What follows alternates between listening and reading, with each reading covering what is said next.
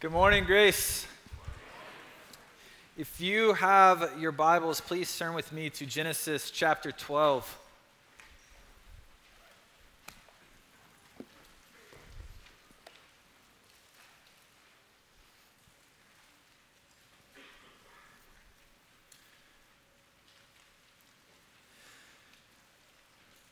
Have you ever had a hero crash and burn? Hero crash and burn. I'm pretty sure this is something that most of, if not all of us, have experienced in our lives. I grew up a skateboarder back in Birmingham, Alabama, where I'm from. My middle school and high school years, pretty much all of my free time was spent skateboarding, thinking about skateboarding, dreaming about skateboarding, watching skateboard videos. I lived and breathed skateboarding. It's my favorite thing. And because of this, my heroes tended to be skateboarders. So there was one skateboarder in particular, and I used to watch all of his videos, and every article that said something about him I would read, and I would absorb this stuff. I would read his interviews. I felt like I knew him. I would buy his version of skateboards. And he was just an important person in my life, strangely enough, as a high schooler back in Birmingham. Well, there was a particular skate shop in downtown Birmingham that I used to go to all the time. I spent a lot of my free time at this particular skate shop.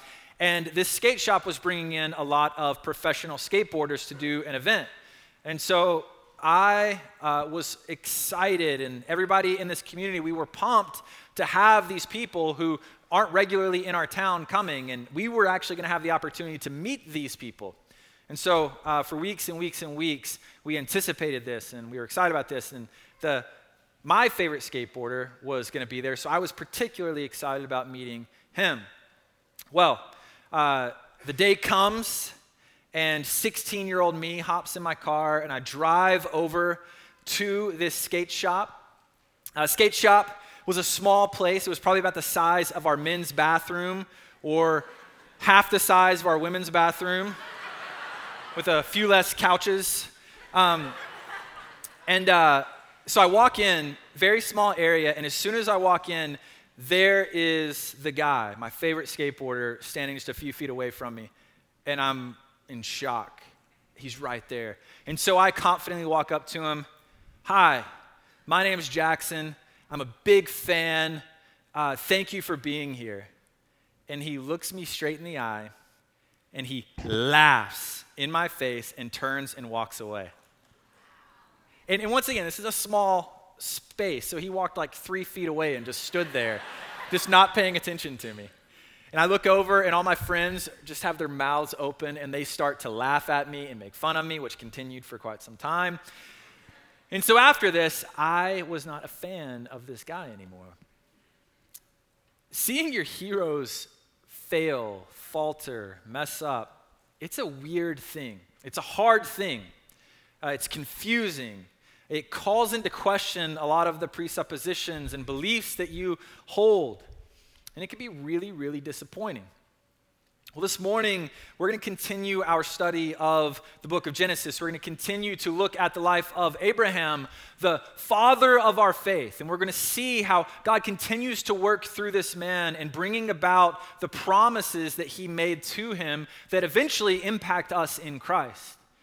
And this morning, as we go to the Word, we are going to see Father Abraham, the hero of the faith. We are going to see him fail terribly. And so our time in the morning this morning is going to be spent trying to answer a single question. What does Father Abraham's failure teach us? What does Father Abraham's failure teach us? 3 things that we're going to see as we go to Genesis 12 this morning. The Christian life is a life full of trials. It's a life full of trials. Simply put, we will all experience the sorts of circumstances in life that will lead us to a place where we have to make hard decisions, difficult decisions, and we have to decide if we will act with faith or unbelief. Second, the best of men are men at best. The best of men are men at best. I heard Alistair Begg, he's a pastor, say this one time, and I think it wonderfully captures what we're seeing here in Genesis 12. As great as an exemplar of faith that Abraham was, he's also an example of why grace is so needed and so important, even in our lives today. And finally, God will remain faithful to his covenant promises. This is where everything is moving towards in this passage. This is the big point of the passage. God will remain faithful to his word, to his promises, and we can be absolutely sure of this in Christ. So, if you have your Bibles, let's seek to see these things by reading from chapter 12, verses 10 through 20. Follow along with me, please. Now, there was a famine in the land. So Abram went down to Egypt to sojourn there, for the famine was severe in the land. When he was about to enter Egypt, he said to Sarai, his wife, I know that you are a woman beautiful in appearance. And when the Egyptians see you, they will say, this is his wife. Then they will kill me, but they will let you live. Say you are my sister, that it may go well with me because of you, and that my life may be spared for your sake. When Abram entered Egypt, the Egyptians saw that the woman was very beautiful. And when the princes of Pharaoh saw her, they praised her to Pharaoh, and the woman was taken into Pharaoh's house. And for her sake he dealt well with Abram. And he had sheep, oxen, male donkeys, male servants, female donkeys, and camels. But the Lord afflicted Pharaoh in his house with great plagues because of Sarai, Abram's wife. So Pharaoh called Abram and said, what is this that you have done to me? Why did you not tell me that she was your wife? Why did you say she is my sister so that I took her for my wife? Now then, here is your wife. Take her and go. And Pharaoh gave men orders concerning him, and they sent him away with his wife and all that he had. Let's pray. Father, we praise you that we can humbly and boldly approach you this morning in the name of Jesus. Father, we thank you that we can, in fact, be sure that nothing in this world can separate us from the love of Christ. And Father, I pray as a result of our time in the Word this morning, that by your Spirit you would confirm this gospel truth in our hearts and lives. Help us, Father. May your Spirit guide and direct this time, and in all of this, may Christ be exalted. It's in Jesus' name we pray. Amen. So once again, the first thing we want to see this morning is that the Christian life is full of trials. I think we see this right from the get-go in verse 10. Now. This verse provides the context and the circumstances that drive all of the action of the story that we're considering today. Up until this point, we've seen Abram act consistently one way, faithfully. He's acted with remarkable faith. He's obeyed the commands of God. So we begin in chapter 12 with these incredible promises of God made to Abram and stipulations of the promise. Quickly, we move to Abram living out the commands of God, acting faithfully, obeying God, exemplifying faith. We see him receiving God's word to leave his father's land, and he says yes. He goes, even though this is a difficult thing. We see him worship in the midst of enemy lands. With enemies all around him, he praises God and builds monuments to his glory. Things are going well with Abram. And then, verse 10, conflict. Conflict is introduced. There was a famine in the land. Famine. The famine was so severe that it forced Abram to have to figure out a way to get food, to provide for his family to live. And this famine drove Abram and his wife Sarai to Egypt. There are actually different ancient documents that tell us that Egypt was a place for people like Abram. They regularly received people who were being afflicted by things like famine. Egypt was a resource-rich land, and so people from all over knew that that was a place to go when they were in trouble. And so somehow Abram knew this, and so in the midst of this difficult situation, he packed up his things and they left to go to Egypt. And as we continue the story, we see that as they enter into Egypt, Egypt provides an opportunity for Abram and Sarai to be tempted in an incredible way. Their faith is tested in this moment. But the point that I want us to see before we get there, though, is that there was a circumstance that led Abram to that point of testing. In fact, this happens over and over again in the story of Abram in the book of Genesis. Here, Abram is forced to Egypt where his faith is tested. Later, Abram's faith is tested when his nephew Lot is captured and he has to go and save him. Will he do that? Will he not? Will he act faithfully? His faith is tested when he's asked to believe in the explicit promises of God in Genesis 15. I will make your descendants as numerous as the sand on the seashore. And Abram looks into the sky and he believes. His faith is tested when he's asked to sacrifice his son Isaac in Genesis 22. There are various circumstances that cause Abram's faith to be tested over and over and over again in these chapters in the book of Genesis. In other words, Abram's faith journey did not begin and end in Genesis chapter 12, verses 1 through 10, where he displays remarkable faith. No, it keeps going. It keeps going. And the next 10 or so chapters lay this out for us. They show us what is natural to life in Christ. And that is trial. Trial. The story of Abram and Sarah and Sarai sojourning in Egypt shows us that the Christian life is a road. The Christian life is a road. Last weekend, Raylyn, Henry, and I were able to get away for the weekend, for Labor Day weekend, and go up to Cayucas. Cayucas is Central Coast, a beautiful area up along the Central Coast. It's about 200 miles from where we live in Fullerton. And so, like Abram and Sarai, there was a beginning to our journey where we set out. And we were journeying 200 miles away. The strange thing that I've noticed about living in Southern California is that we don't actually measure distance in miles, do we? No, we measure distance in what? Time.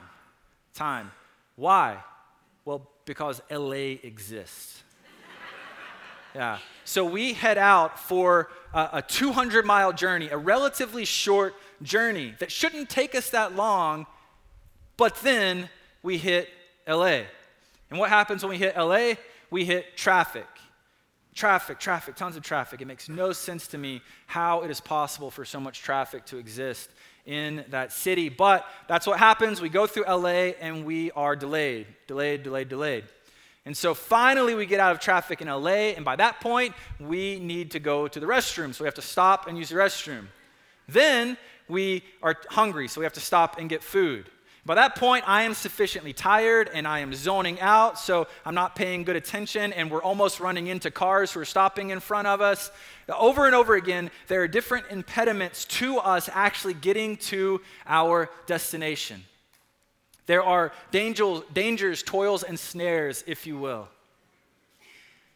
And I think what we're seeing here in this beginning portion of Genesis chapter 12 is just like with Abram and Sarai, there is a beginning to our journey. There was a beginning to Abram and Sarai's journey.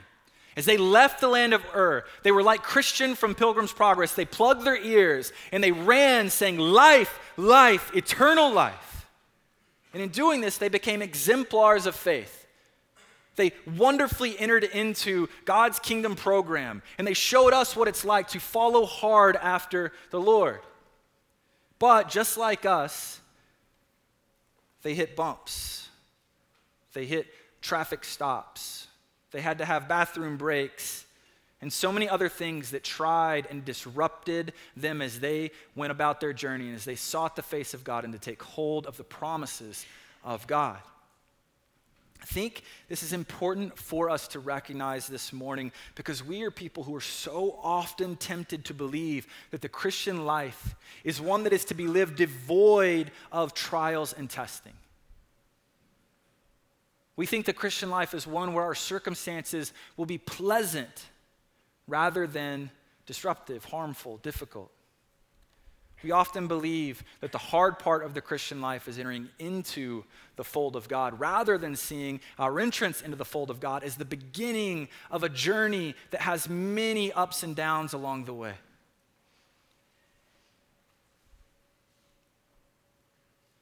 Abram and Sarai sojourning in Egypt and being tested there, all it does is confirm what Scripture over and over and again teaches us. For instance, 1 Peter 4:12, "Beloved, do not be surprised at the fiery trial when it comes upon you to test you, as though something strange were happening to you." The fiery trials will come. Famines that drive us to Egypt to be tested and tried, they will come.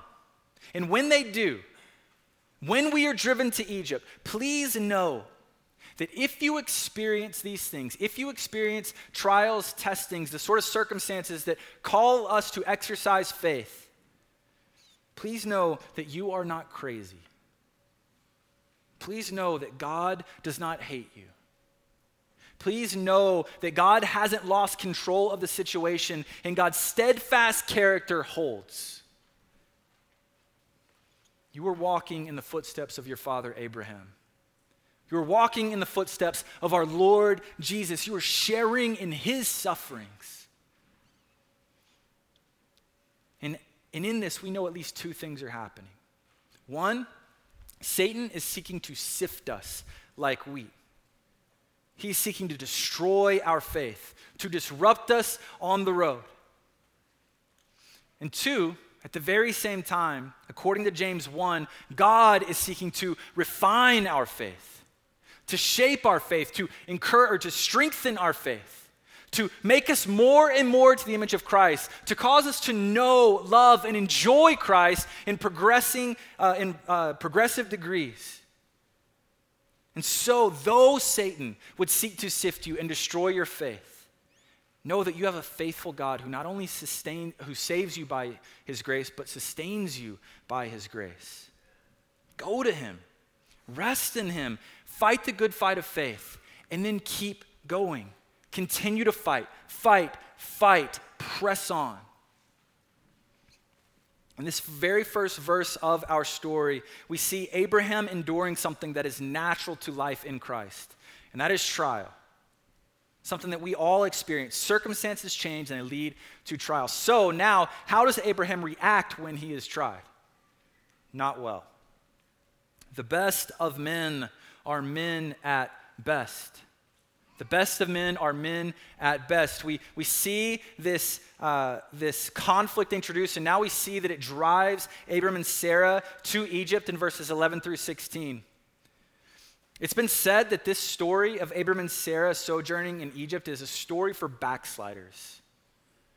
It's a story for those who are mired in sin, who have fallen on their face in sin. If that's you, or it has been you, and that should cover all of us, and I encourage you to lean in this morning. In these verses, we're seeing Abram fall on his face in sin in the most epic way. It's the ice skater in the Winter Olympics going up for a big jump only to eat it and hit their face on the ice. If we back up to the beginning of chapter 12, we see God make these incredible promises to Abram, where he promises him, one, descendants. We see that in verse 2. I will make you a great nation, and I will make your name great. God promises land. Verse 7, the Lord appeared to Abram and said, to your offspring, I will give this land. And he promises Abram that he will be a blessing to the nations. Verse 3, and in you all the nations and the earth will be blessed. We begin with these incredible promises of God. And then we move to Abram living out the commands of God. Abram acts faithfully. He obeys and does everything that God asks. And in doing this, he becomes an exemplar of faith. But then once again, circumstances arise. Abram is driven to Egypt, and there his faith is tempted.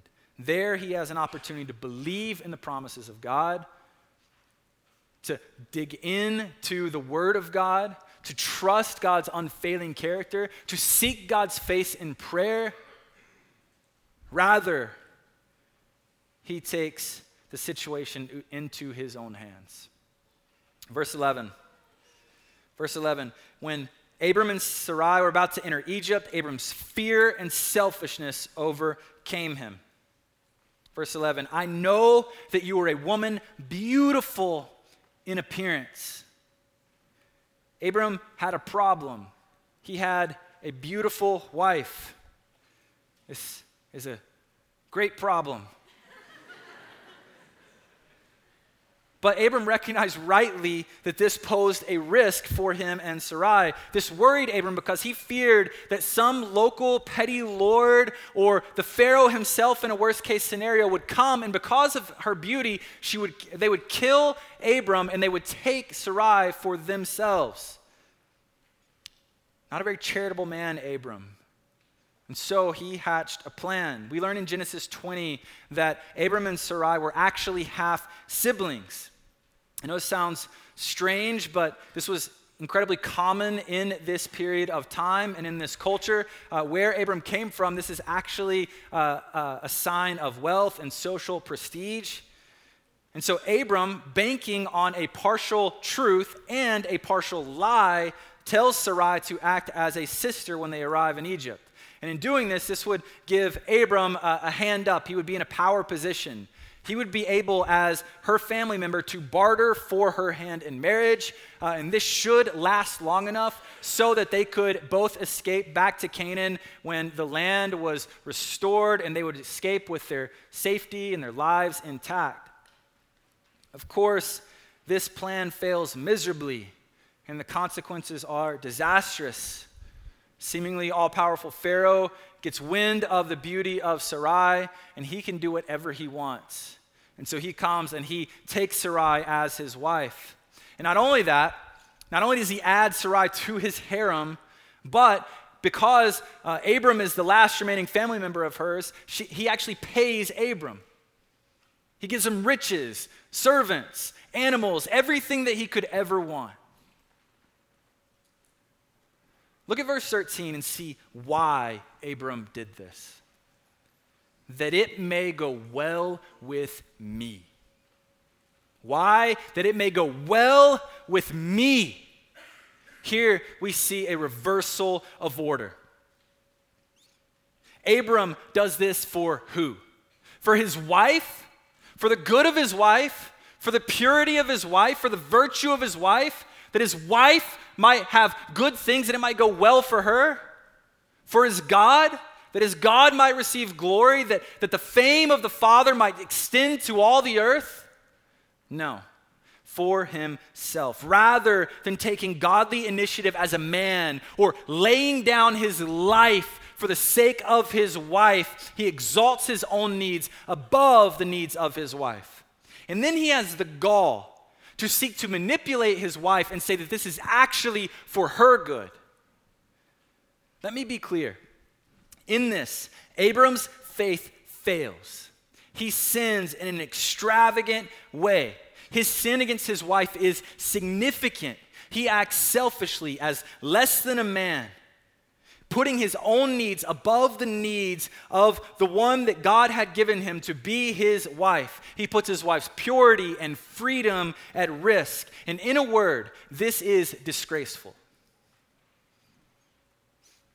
But not only that, chiefly even, Abram's sin was against God. He fails to believe in the promises of God. He fails to take God at his word. He fails to seek God's face. He fails to act with reference to God. He fails to believe that God could do anything, that he would make him a great nation, that he would give him land, that he would cause him to be a blessing to the nations. He refuses to believe, like he did in Genesis 22, that God could do anything, even raising his son from the dead if he needs to carry out his kingdom purposes. No, instead, he took things into his own hands and he sought to make his own way. What we're seeing here, I think, should be familiar to us. And that's because these are things that we all do. I mentioned last weekend, Raylan Henry and I went to Cayucas, and I mentioned that on that journey, I zoned out a few times and quit paying attention. And when that happened, cars would be slowing down and I'd be going the same speed. Raylyn, my wife, she would say, cars, slow down. Or something like that in the different situations. And that never feels good when it's justified, right? Like when you know that you weren't paying attention and you get like nailed for it. Well, after about the third time of this happening, I noticed that whenever the cars are slowing down in front of us, I look over and Raylyn will kind of take hold of the side handle. You guys done that before? This makes sense, right? When your safety and your security are at risk, an appropriate thing to do is to take hold of that side handle. It's to brace. It's to say, watch out, there are cars ahead. Now, imagine in this situation, what if, as the cars were slowing down, if instead of grabbing the side handle, Raylyn reached over and she grabbed the steering wheel and yanked it? Would that be a good idea? No. And yet, that's exactly what we're seeing of Abram here. He's seeing the danger ahead. He's seeing the circumstances changing ahead. And rather than trusting in his all-powerful, all-wise, all-good God, he reaches over and he takes the situation into his own hands and he yanks the wheel. Of course, the major difference here in this story is that God is not an ADD husband. He's not someone who might actually fail in this situation. No, Abram is taking the wheel from God. And in doing so, he is communicating to God that I do not trust you. You do not actually have the situation in your control. I know better. What we're seeing in this passage is the father of our faith, Father Abraham, a hero of the faith, falling on his face in sin. He's not just messing up. No, he is rebelling against his God. He is acting unfaithfully. Without reference to God, he is in sin. This story, though, is not merely to document the sin of Abram, as bad as it is, but it is to show us that the best of men are men at best. In Abram, the best of us, we see what we are all capable of. We are sinners. Just like Abram, we are driven by the famines that exist in our life, and we have our faith tested in Egypt. Just like Abram, we are tempted to act without reference to God. We take things into our own hands. We seek to yank the wheel from God's hands. This is what we do when we seek to handle conflict according to our flesh rather than according to the Word of God. This is what we do when we allow concerns over finances to cause us to shrink in and lack generosity. This is what we do when loneliness, angst, anger, or lack of affection drive us to sexual immorality. We can keep going. This is what we do over and over again in our lives. And in Abram, we see ourselves acting as the bad backseat driver. And so if you find yourself here this morning as a backslider, as a sinner, one who is down and out, then know that you are in good company. You are like your father Abraham. You're like me. You're like the person sitting next to you. You're a sinner in need of a Savior. The question becomes in all of this, if Abram messed up so bad, if he transgressed God's commands in such a marvelous way, if he refused to uphold the human dignity in another person, even his wife, in such a terrible way, then how in the world is he an example of faithfulness? How is he a hero of the faith? How is he the father of the faith? Once again, life in Christ is a road. It is not a single stop along the road. It is a long journey. Abraham was characterized by the totality of his life. What did he do over and over again? He repented. He returned to the Lord. He sought his face and he acted with faith over and over and over again. This is the pattern in his life. Why are any of the people who are included in Hebrews 11 in the Hall of Faith, why are any of them included? All of them are without sin, or with sin. Not one of them has earned their own righteousness. Some of them have sinned in terrible and profound ways. They are people just like Abram who kept going back to the Lord, who when they failed over and over and over again, they sought God's face. They didn't give up. They kept pressing. They persevered in the Lord. So backslider, downtrodden, sinner, normal Christian, if you were here this morning, then I urge you today to do two things. First, recognize your own life. Take account of your own life and consider the circumstances that would drive you to Egypt where you might be tested. What are those things that would lead you to a place where you are going to be tempted to act with unbelief? Maybe you think God is slow in acting to bring about a friend or a spouse that you so desperately want. Maybe you're frustrated over your finances. You're concerned. You're worried over them. Maybe you feel lonely, scared, tired, anxious. Maybe the injustice that exists in this world has you down. Maybe you are concerned over the natural evils that exist in our world, like hurricanes that are ravaging Florida even right now. Recognize that these things are natural to life in Christ. This is what we just dealt with in our first point. They're natural to life in Christ. See these circumstances that would arise where Satan would seek to destroy you. Recognize that God seeks to refine you in these things. He seeks to cause you to know him and enjoy him. And so resist the devil and stand in the promises of God.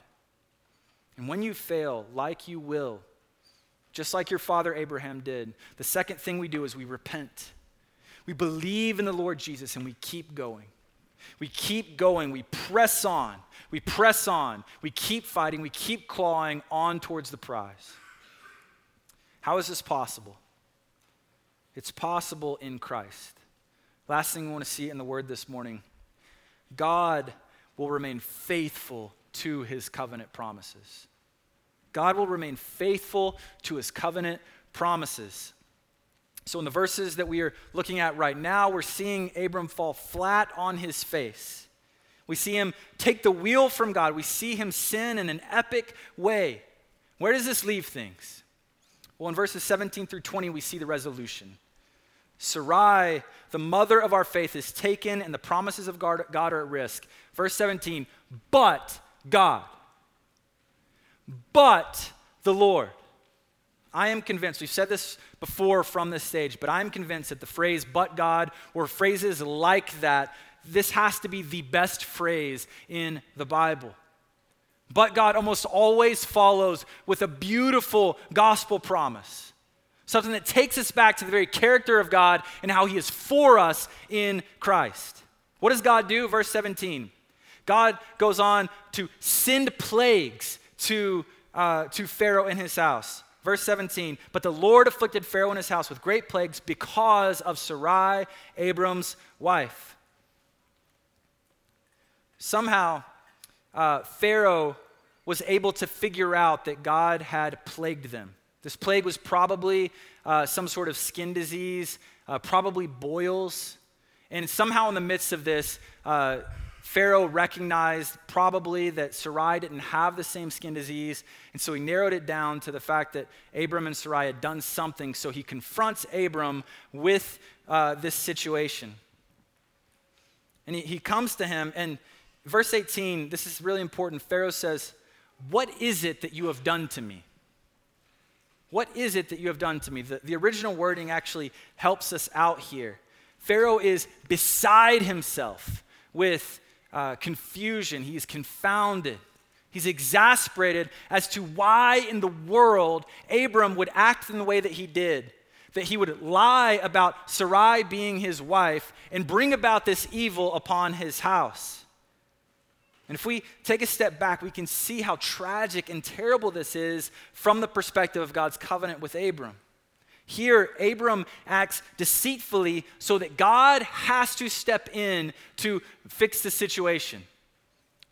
This situation calls for God himself to intervene. It's not something that's easily escapable. And so God does something drastic. God's divine help here means that Pharaoh and his house have to be afflicted.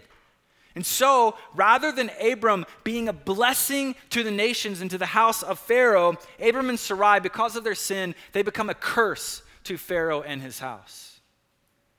This is a reversal of purpose once again. Tragically, this is what sin does. It's part of its character. And so Pharaoh, in his exasperation here, once again, the original language, what we see is Pharaoh says, "Take wife, get out." I kind of imagine Vernon Dursley from Harry Potter getting on to Harry here and just red-faced saying, "Leave."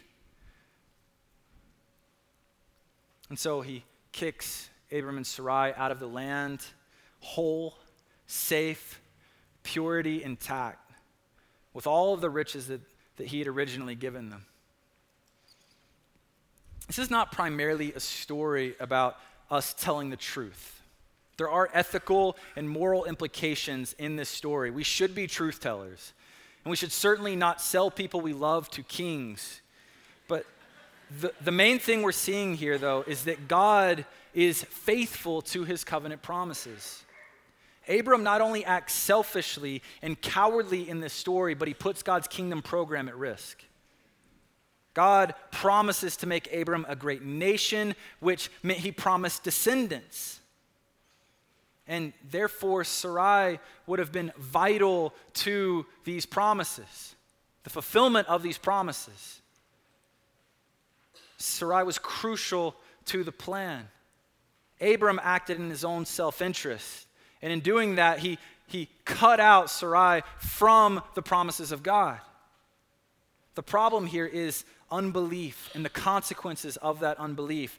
The promises of God are at risk. The point in this, though, is that Abram acted faithlessly.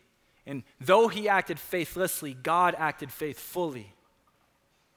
God would not abandon his people to their sins. God would not abandon his promises. And so this story actually becomes an archetypal story for us and for Israel. Just as God delivered Abram and Sarai from Egypt through plagues and gave them riches, God would later in the book of Exodus deliver Israel from Egypt through plagues and give them riches. And this is something we'll see over and over again in the Old Testament, all the way up to the New Testament, where just as God delivered Abram, Sarai, and Israel from Egypt and gave them riches through plagues, he has delivered us from the kingdom of darkness, not by plaguing Egypt, no, by afflicting his son, Jesus, upon the cross.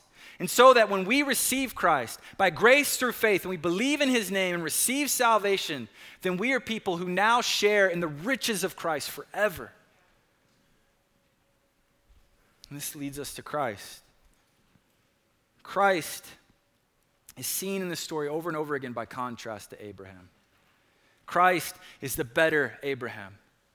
Christ, rather than offering up his bride for riches and safety, laid down his life for his bride. Christ, rather than enjoying the riches of his iniquity, set out on a rescue mission from God for the joy that was set before him. He endured the cross. Christ, rather than risking the purity and the virtue of his bride, washed and cleansed his bride, giving her his own righteousness, so that she would forever be pure, spotless, white as snow in the eyes of God.